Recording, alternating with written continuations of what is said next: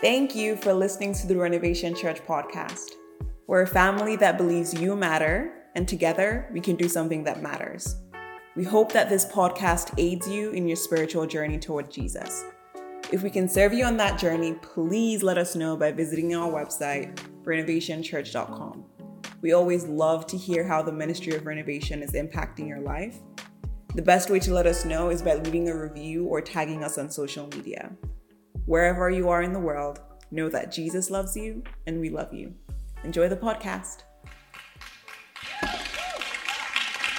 Thank you for those of you who are fighting through to clap at appropriate times. I appreciate that. If you're not going to let the rain restrain your praise today, can I get a good amen? All right, I got a word for you today, and I hope that you'll receive it and that it will bless you as it has blessed me and blessed our first gathering already. If you want to follow along in the Bible app event, you can pull up some notes there. Just throw your camera on. Even if it's an Android, it'll work. Just wait for it to do what it's supposed to do. Why is this table dancing? Oh, well. It ain't the spirit. You got to test the spirits. We're not going to let the Lord have credit for that one.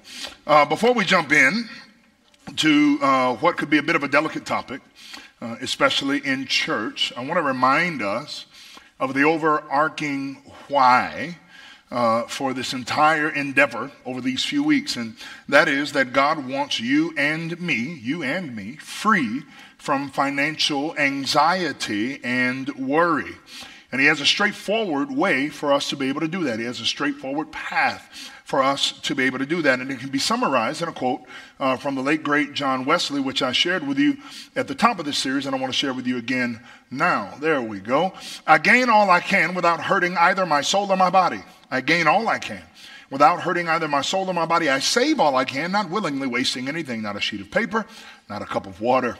Yet by giving all I can, I am effectually secured from laying up treasures upon earth. Yea, and I am secured from either desiring or endeavoring it as long as I give all that I can. And his words are a biblically inspired 4-part formula that you can find in the book we've been recommending every week, Simple Money, Rich Life. And it's this: save all you can, make all you can, give all you can, and enjoy all you can. And in order to get the desires that you want to see, as we said each and every week, if you want to see the desires of your heart and the desires that God has for you, then all 4 of these parts have to go together. You cannot parse them out. You cannot bifurcate them. You cannot chop them up. You have to work them all together to see the fruit of the effort that God wants to do in and through your life. And when you properly follow this formula and are motivated by the Spirit of God to do so, I promise you that God will meet you in each one. You see, as taboo as it might sound on its face, if we are followers of Jesus, and this is what we're talking about today, if we are followers of Yeshua and his way, then what? We all want to make the most we can while making a difference in the world. Yes, amen? We want to make the most that we can. We want to make the most money we can. We want to have the most resources we can while we make a difference in the world, or at least we should want that very thing. Now, just as a disclaimer, there are people who choose to purposefully not make as much as they can. Yours truly, right? Right? Because, pastoral ministry, unless you're in a certain camp, it's not the most lucrative thing in the world. Right? And there's other opportunities that we could chase, that we could stack a little bread, and I might be able to retire early. But here I am, doing what the Lord called me to do. And there are people that make that choice. Stay-at-home moms and stay-at-home dads may make that choice to purposefully not make as much as they can. But for the most part, in the context of what God has called us to do, we should be regularly, if not daily, asking ourselves how it is that we are stewarding to the best of our ability the talents and the gifts and the time that God has given us. In fact, I want you to write these down. You can see the parable of the minas in Luke chapter 19, 11 through 27. We don't have time to read all of it, but I want you to go read it. And the parable of the talents in Matthew 25, 14 through 30. Both of those show that Jesus is inherently interested, listen to me, inherently interested in you multiplying what he's placed in your hands. It's right there in the Bible. And yet this topic is a tough one, isn't it? Interestingly, difficult one. It's like money in our culture in general, the very idea of it, what we do with it, what we make, it's a strangely forbidden conversation. And telling people in church that they should try to make more money, unthinkable. But we're going to do that. We're going to do that today, and I believe that the Word of God can guide us in that. And so in all of that, be reminded, even as we go through this journey together over the next few minutes, be reminded that none of this is about us in the end, right? Be reminded that all of this works together for a greater purpose, not for self-service. Can I get a good amen? Now listen, y'all here at 11 o'clock. I already slugged it out with the 9. I'm going to need some energy out this room today. I'm going home. All right? You've been here a long time. You know y'all supposed to talk to me. All right? This ain't one of them churches. It's one of them churches. Now, you and I, thank you, sir. You and I, at least most of us, I'm going to say this as an assertive, you and I, at least most of us, I believe, want to make more money. We do. And hopefully for the right reasons. And so the question is, if it's universally true that all of us want to make more money, for the most part, we do, what's stopping us? What's stopping us from being able to do that? Well, I believe it's two things. I believe, number one, it's a lack of knowledge. And number two, it's a lack of tools on what to do next to actually raise our earning potential. You see, we spent over a decade in primary school learning everything but what we needed to learn to actually make a living in the world. On your next job interview, tell them, I'll find the square root of that triangle for you. Quote Keats and see how far that gets you into the process. Oh, we spent over a decade of our life learning things that weren't actually that useful. I mean, just as an aside, it has me rethinking my children's entire education. And I don't know how that makes you feel, but to understand that I left high school and college not knowing anything about capital gains, taxes, or moving money into my retirement account right before I do my taxes so that I can save $3,000 in taxes.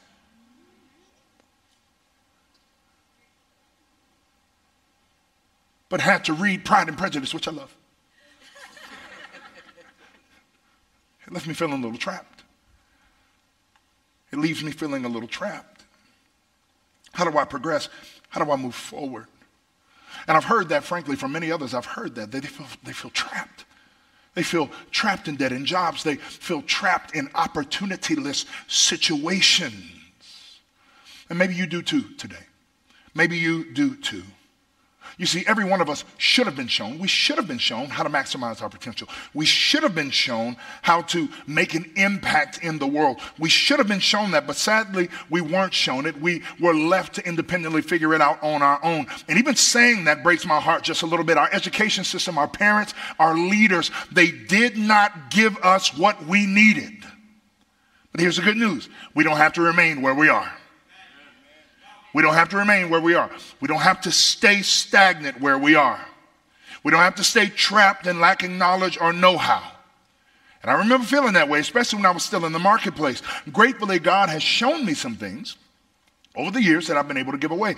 In fact, I've helped, by God's grace, I've helped several men and women find a way to grow their earning capacity and maximize their potential. I won't tell you one story. I'm not going to go into the details because I didn't ask for permission.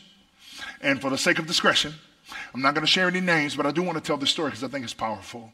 It's about a family in our church. And one day I got a phone call from one of them, and they said to me, hey, I've got a challenge. I've been a part of this company since the beginning. I was employee number 1. And the company has taken off. It's exploded. All right? And there's going to be big money on the table soon. They're going to take this thing public. And I don't know what I should do. I don't know what I should do. I feel like I should be vested in this company. And I feel like since I was employee number 1 and I literally helped to build this thing, that I should be a part of this payout. What should I do? And I said, well, here's what I want you to do. This is important. Maybe the most important piece of this moment. Here's what I want you to do. I want you to pray first. Okay, can we just have a culture where we pray first? Can we just pray first? If you're a Christian, if you're not a Christian, try it out. If you are a Christian, try it out. Can we just have a culture where we pray first?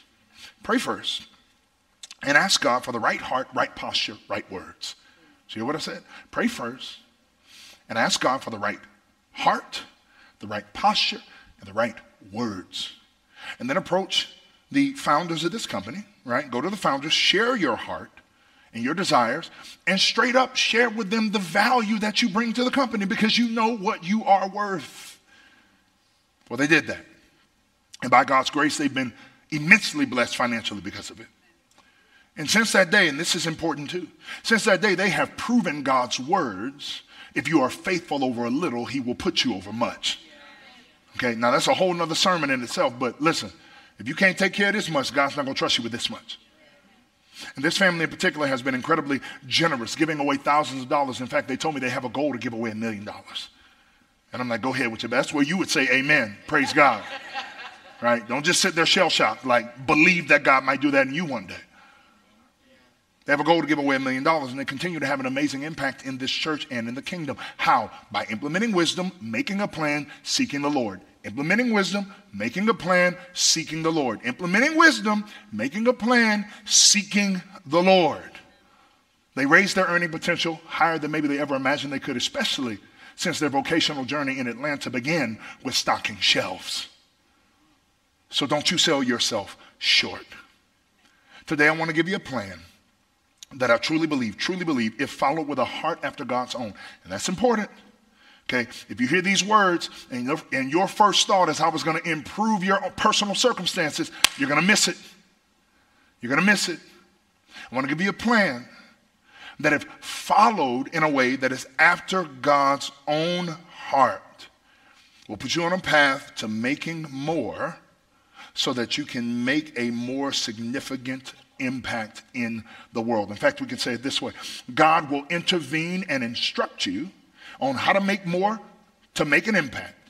But you must be clear on the ultimate goal of making more. And that's serving others. That's serving others. So I just, disclaimer, if you think you're going to put this thing together and at the end of the day it's going to fulfill all of your needs, then you're not listening and that's not the plan. But if the focus is honoring God and serving others, guess what? A lifestyle change will be a byproduct of your generosity. Okay? So that's what we're going to talk about today. If you want to be in a position to make more, to make an impact, I've got 5 things rooted in Scripture. You're going to write them down, all right, that you must be willing to do. Now, if you're old school and you got a notebook, take notes. If you want to follow along in the Bible app, there'll be little blanks for you to fill in. But here's number 1. Get the right mindset. Get the right mindset. Get the right mindset. It is critical above all else to understand the why behind the idea of making all you can. I've hinted at it throughout our time. I've danced around it a little bit, but let me make it plain again for you. It is not about chasing money and lifestyle. It is not about chasing money and lifestyle. It's not. It's not about chasing money and lifestyle.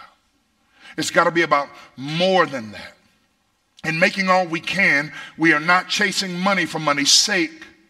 Instead, we are seeking to earn more to maximize our impact in the world. Why? For the sake of God's kingdom and for the sake of God's agenda. To see many daughters and sons return home for the sake of God's agenda. To see society transformed so that it more readily reflects the kingdom to come. That is the passion and the desire. Wanting more just to want more is why there are few with much and many with little. It's why we live in a country where some people are trying to make ends meet and other people are sending personal rockets to space just to blow up.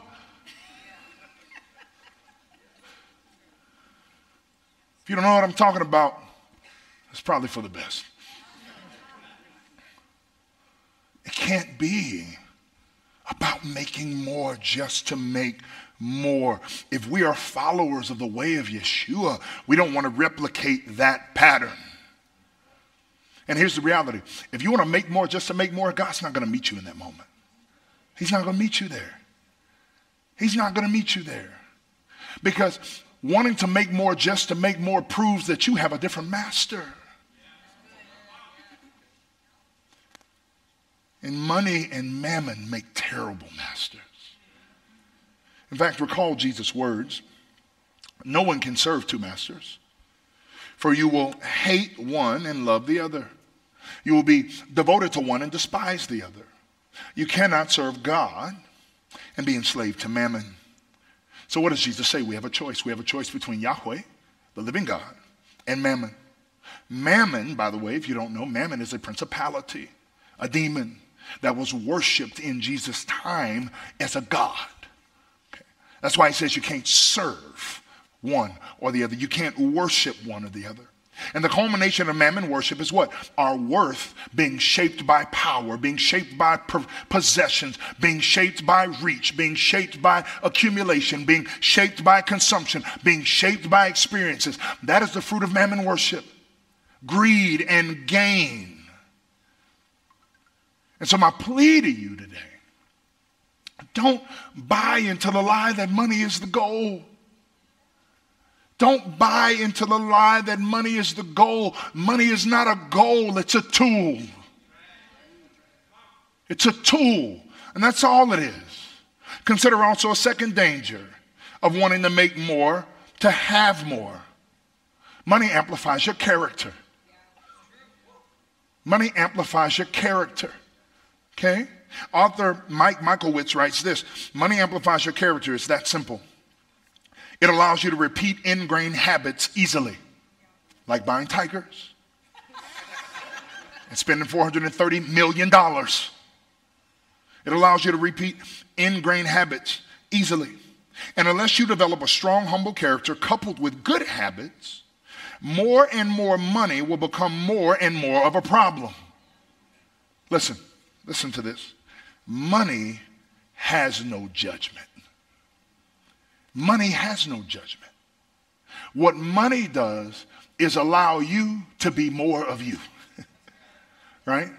That's why the most misquoted verse in the Bible, money is the root of all evil. No. The love of money is the root of all evil. It is not about the money. Money is just a tool. It's about how your heart responds to the tool. And so if your character is not right, the money is going to show who you really are. So here's my plea. Please make all that you can. Stack it up. Please do. But do so with the right mindset. Number 2, discover and develop your gifts and your calling. Discover and develop your gifts and your calling. The Apostle Paul, writing to the ancient church at Ephesus, wrote this: for you are saved by grace through faith, and this is not from yourselves, it is God's gift, not from works, so that no one can boast. For we are his workmanship, created in Christ Jesus for good works, which God prepared ahead of time for us to do. Let me tell you what that's saying. According to Paul's words here in the scriptures, you are a masterpiece designed by God. That word workmanship there, again, if you're taking notes, I want you to write workmanship equals masterpiece. That's what the word means. You are a masterpiece designed by a personal God who loves you more than you could possibly imagine. 1 in 7 billion. And not only are you a masterpiece, but you are a masterpiece made for a one-of-a-kind mission. That's why he says that you were created in Christ Jesus for good works, which God prepared ahead of time. You are a masterpiece made for a one-of-a-kind masterpiece mission. You are made to be more, perhaps more than you ever possibly imagined you were made to be. You're made to be more. God gave you good works, a unique contribution to the world, and a way to be you only as you can be that will impact the world only as he planned for you to do. So don't settle. Don't settle.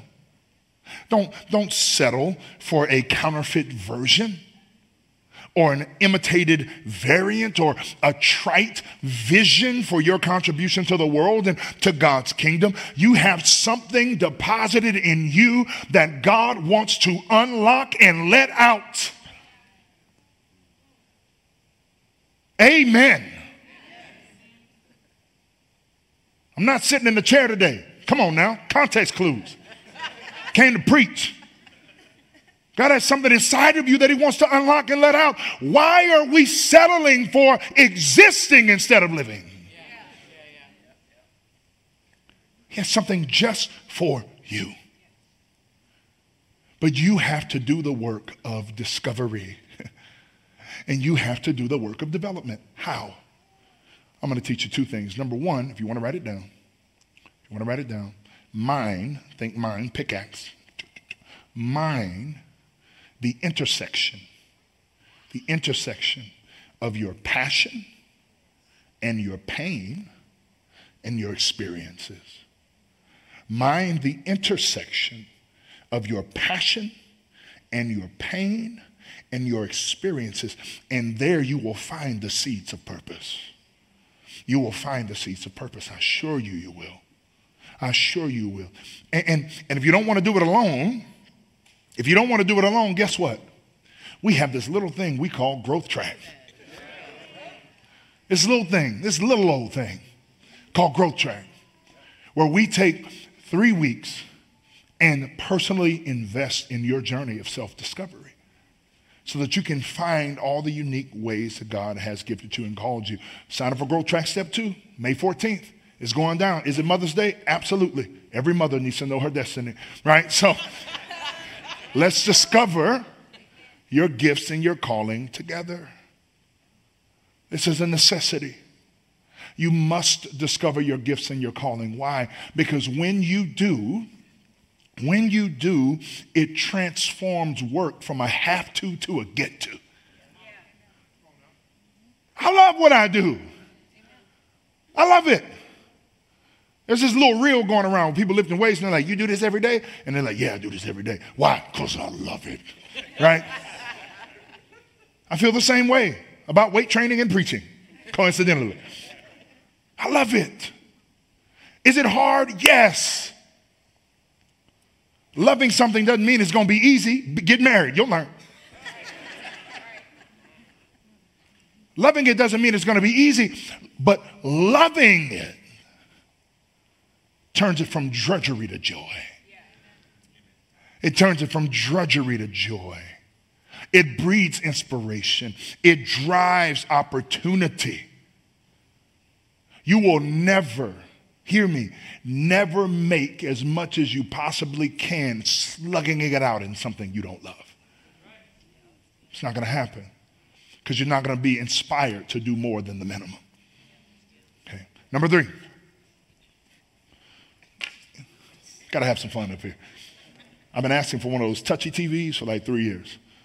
And if y'all could just pray for me that the person responsible for that would just see my heart and my need. I would appreciate that. Number 3, invest in your education and skills. Invest in your education and skills. Now, initially, that might not sound particularly biblical. Luckily, as I've learned over these many years, when you read your Bible, you find out that there's a scripture for everything. Much like Frank's Red Hot. It goes on everything. Okay? Proverbs 18:15. An intelligent mind acquires knowledge, and the ear of the wise seeks knowledge. Look at that. An intelligent mind acquires knowledge, and the ear of the wise seeks knowledge. Here's another translation that I like in New Living Translation. It says, intelligent people are always ready to learn, and their ear is open for knowledge. Okay? Leaders are learners. Leaders are readers. Impact people never put pause on their personal growth. That's what the Bible is saying. It's very plain. That's why I love the Proverbs. You don't have to have Hebrew exegesis to understand what's going on here, right? They're beautifully plain. If you want to be intelligent in this world, you must always be ready to learn. If you already know it all, you can't learn anything. If you want to be intelligent in this world, you got to be ready to learn. If you already know it all, well then, you've already signed and sealed your doomed life. So, our ears must be open to knowledge. What does that mean? It means that we must actually seek out and be prepared to receive understanding and knowledge that propel us forward in life and work. We must keep growing and learning and honing our craft. I tell young communicators this all the time. Preaching is an anointing, but preaching is a craft. It's a craft. And you need to work on your craft. You need to work on your timing. You need to work on your tone. You need to work on how you use words and when you use words and why you use words. You need to work on helping people understand the intricacies of the Bible in simplicity, and that takes time. And if you're still sounding the same in 20 years as you did when you started, I can tell you that you were depending on an anointing, but you weren't working on your craft. And the same goes for the marketplace. And the same goes for the marketplace. You have to continue to work and hone your craft, especially once you lock into your gifts and your calling. When we purpose ourselves to learn and grow in our field, guess what? We put ourselves on the path to becoming indispensable. You know what that's like. We put ourselves on the path to becoming indispensable. And when you become essential to an organization or entity, guess what? You put yourself in a position to raise your earning potential. Because once they realize they can't do it without you, they'll do what they got to do to make sure they keep you. Number four rather. And this is important, maybe the most important: work for the Lord, not for people. Work for the Lord. Now listen, I don't mean you can go to work and be disrespectful tomorrow.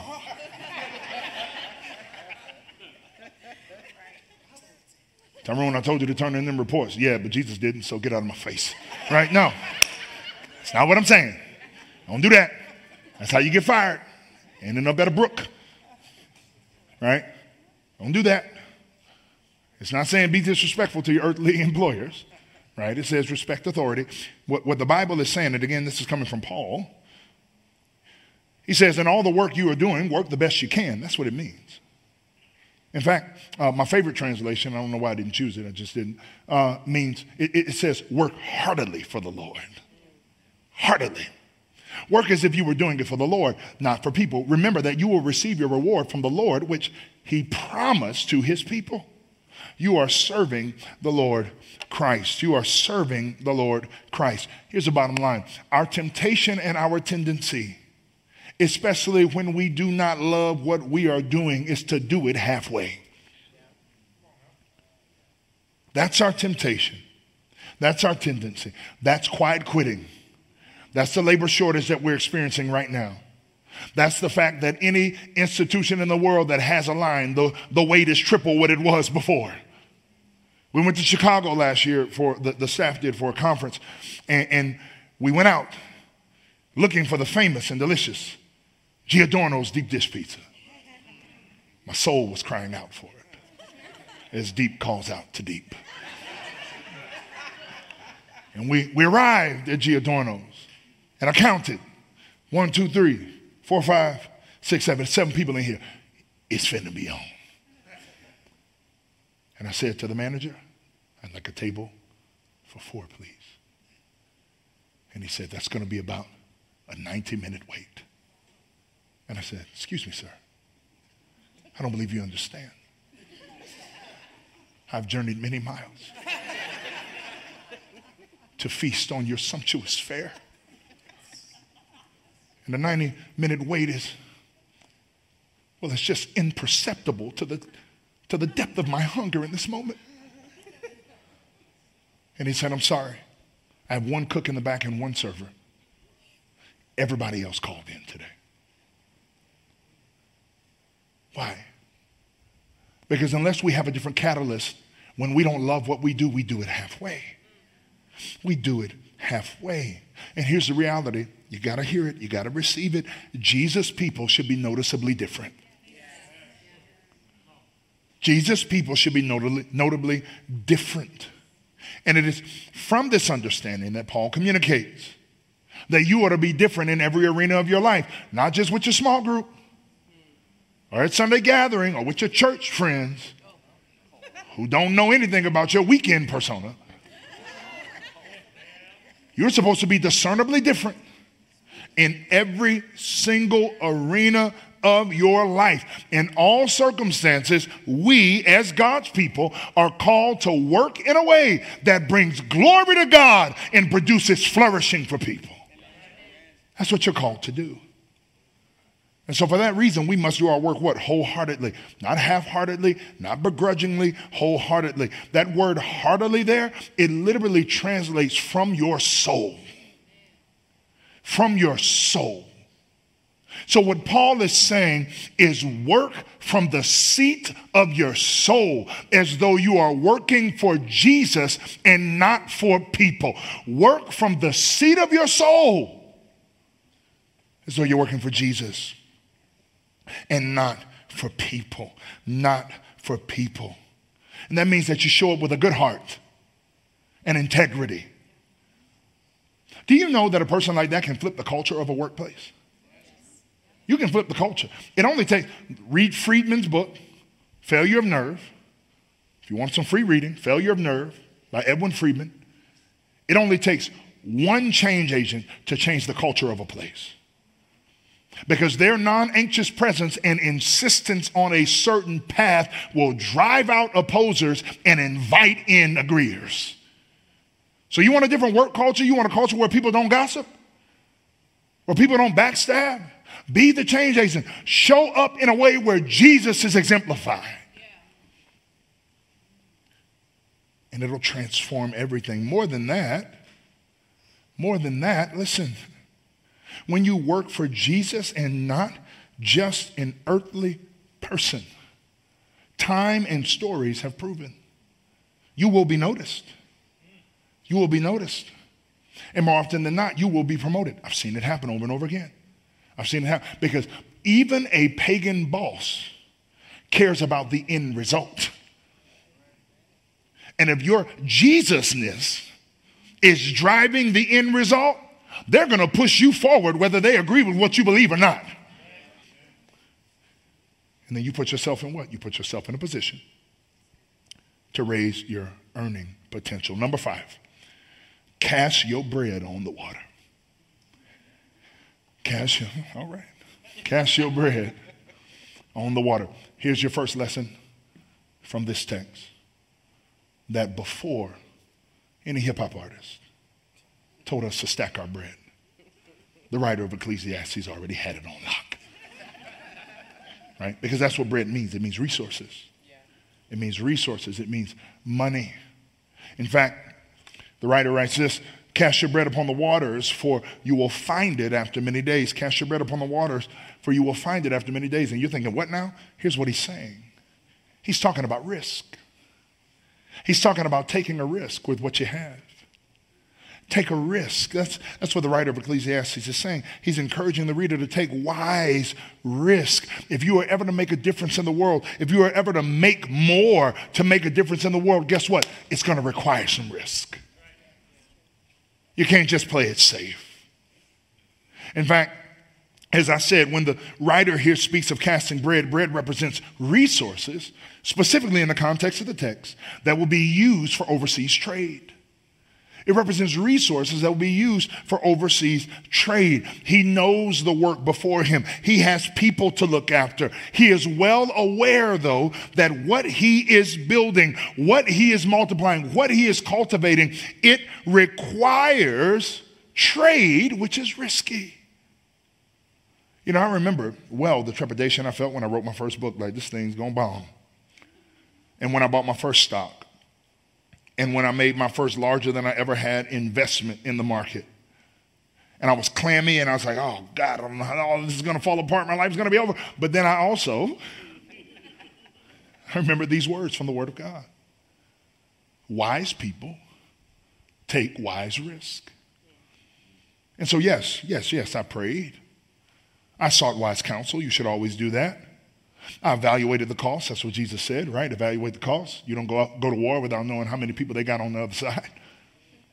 I evaluated the cost, but in the end, guess what? I still had to take a risk. And when taking a risk, guess what? You don't know how it's going to turn out until it turns out. But the teacher essentially says, listen, I know what it sounds like, but the wise don't play it safe. Why? Number one reason, because truly wise people know that they're not in control anyway. Oh, somebody help me talk today. Truly wise people know that it is a living God who has time and space in his hands. And therefore, they don't have to clamp down and try to control in a panic because they know that God's got them. So wise people, guess what? They can take a risk. The teacher took wise risks for the flourishing of his people. In fact, all people of significant impact have taken wise risks. Can I tell you about a few? Queen Esther took a wise risk going to the king, knowing that he could kill her just for speaking to her, but she took a wise risk to stand up for her people who were facing imminent destruction. Shadrach, Meshach, and Abednego went down into the fiery furnace, knowing that by opposing the king of Babylon, they could lose their life forever, but they wouldn't bow down to any god but Yahweh. And so when they put him in the fire, a fourth man showed up in the fire, and it was Jesus, and they came out unharmed. Paul took a wise risk when he stood up to the Jews and said, you don't need to be circumcised to follow Jesus. You don't have to become an ethnic Jew to become a son of the King of Kings and the Lord of Lords. He took a wise risk. And in modern times, the freedom fighters, many of whom were Christians, took wise risks to stand up against the injustices of the Jim Crow South so that we could be worshiping in this room together right now. You got to take wise risks. If you're going to make an impact in this world, you cannot play it safe. And if you're going to play it safe, then you're never going to maximize your impact. In fact, let me say it this way. Do not live life as though the goal of life is to arrive safely at death.